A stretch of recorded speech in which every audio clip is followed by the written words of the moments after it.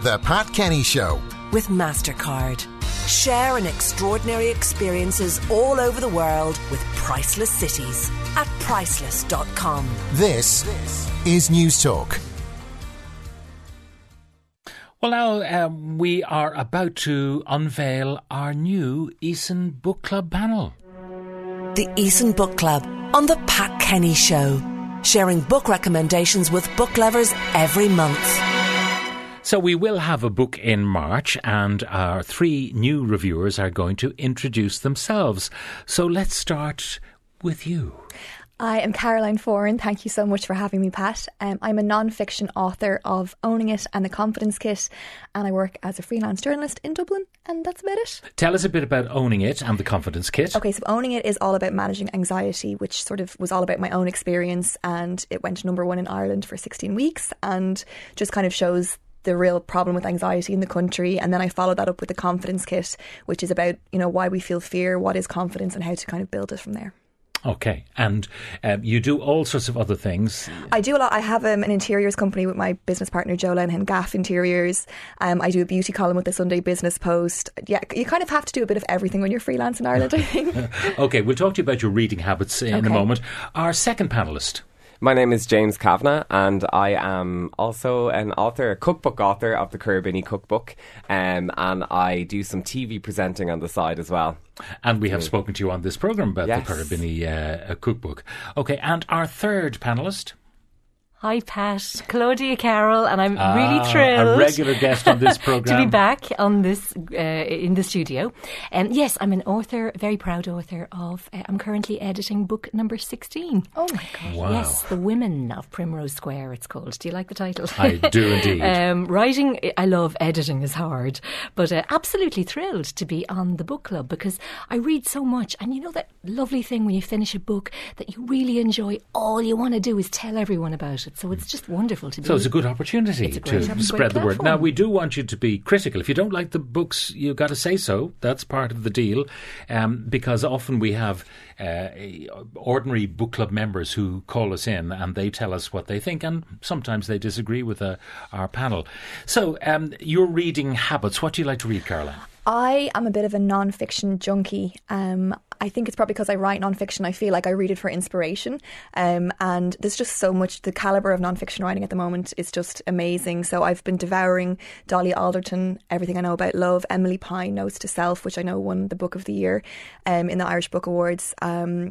Lots of kind of autobiographies, Lily Allen, that kind of thing. I would read every night before I go to bed, but I'm the most sleepy person ever, so I'd say I get through 2 pages and then I'm out cold. So it takes me a while to get through a book.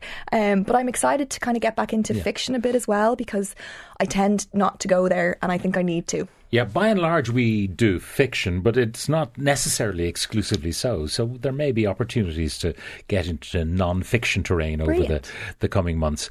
So what do you like to read, James? I'm kind of similar in non-fiction, but I'm going to be honest, I don't read enough, I don't think, and I'm actually going to use this as an excuse to kind of get more into reading. The latest book I read, not the most highbrow book, but a really good book, is called What Would the Spice Girls Do?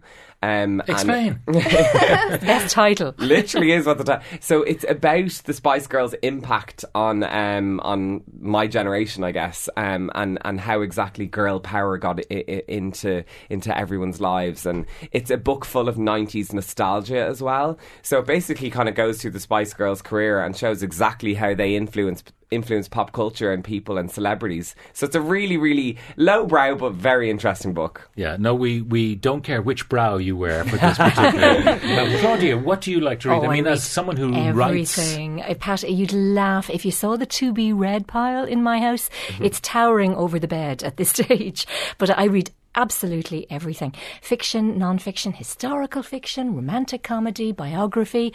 I have just finished Michelle Obama's book, which was gripping, really terrifically well written. And at the moment I'm reading, I started this before all the controversy, The Woman in the Window by A.J. Finn, which is a thumping good read. It would remind you of the Alfred Hitchcock movie, Rear Window. It's a terrific book. Yeah. I've read it, and I had no expectation of it, and then I read it, and it literally a page turner. It's exactly. Yeah, beautifully written, and the surprises are there to the end. But don't tell me. No, I'm not. I wouldn't dream of a spoiler.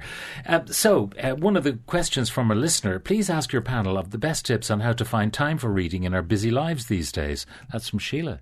I have one, and I think it's really important to carve out a reading nook in your home, a space that you can go that is screen-free, phone-free, and just feel like you can while away an hour or so. But I think you have to be quite forceful with it and make it cosy and make a point of saying, this is my space and this is my time. Well, James, you've confessed not to finding that much time for reading. So. Yeah, and I remember, like, being younger, like, I would eat the Harry Potter books and, you know, big chunky books the whole time. And I think since, you know, I'm a self-confessed addict of my phone. So what I would do is when I'm reading, I put my phone outside the room, and then I'd get through X amount of chapters, and then not that I would reward myself with some phone time, but that's you know, I wouldn't allow myself to use my phone until I'd read X amount of chapters. So I think setting little goals is good as well. Or reading in the bath. My tip is, for me, what works is reading. I infinitely prefer a paperback to reading off a Kindle. Same. Yeah, do any of you have Kindles? No, I'm paperback. I have one for travelling, but I just don't think you can compare the experience of devouring a book in your hands. Yeah. Isn't it? Yeah. It's so much and nicer. Then, especially if you're reading off an iPad, say, for instance, there's emails pinging through, there's text coming through, and it distracts you, it pulls your focus. Whereas, and a lot of the distractions, for me, they're white noise. You know, it's people posting rubbish on Facebook. One of the issues with any screen device, and often I'm reading non-fiction stuff like reports, government reports, and you want to go back to page 34 to check something, and you have to scroll back. Whereas I would have already kind of turned over a corner of the page if it was a paper report to remind myself this is important. I might want to go back to that. So the physical book. I'm just impressed you read government reports. For pleasure, I read thrillers. Absolutely, that's my thing. Thrillers, nothing to do with work. So we have to make a decision on which book we're going to have for next month. The Familiars by Stacey Hall. I interviewed Stacey this morning on the programme. Blood Orange by Harriet Tice. The Age of Light by Whitney Scherer, and Louis and Louise by Julie Cohen. And Caroline Foran, it is your choice.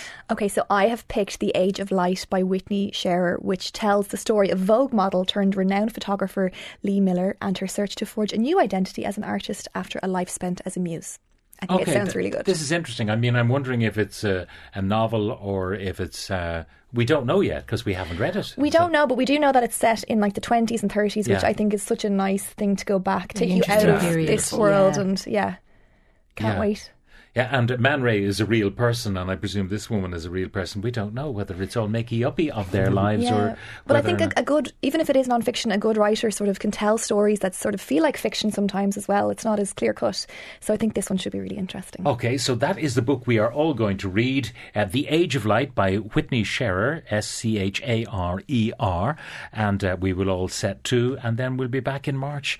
And hopefully our listeners will join us in the reading of the book. But to our new panel, to Caroline, to Claudia and to James, looking forward to spending time with you over the next while. Yes. Thank you very much. Thank you.